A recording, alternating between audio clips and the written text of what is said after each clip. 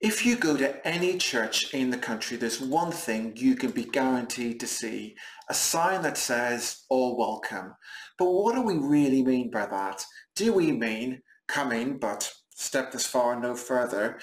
Do we just mean you can attend, you can sit in our services and listen and sing along, but that's all? Is that really what welcome is about? Or isn't a proper church welcome more like, come and be fully part of our community, take part in what we do at every level, speak up so we can listen to you, lead so we can have our perspective shaped by yours? In Acts 6, we see the early church wrestling with this question of welcome. And as they're growing, different people are coming along from different backgrounds, and that causes tension. The issue is all to do with how food is being distributed to widows in need.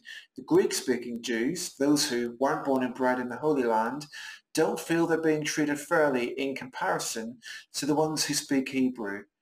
There's lots we can learn from how the early church deals with this problem. What I find most challenging is how they choose to hand over power and influence to the people on the margins. They choose 7 leaders to deal specifically with this issue of giving out food, and they're all Greek speaking. They don't say, we know best, we'll take charge and decide the terms in which we solve your problem.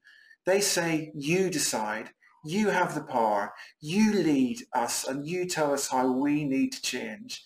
And that's what a true welcome looks like.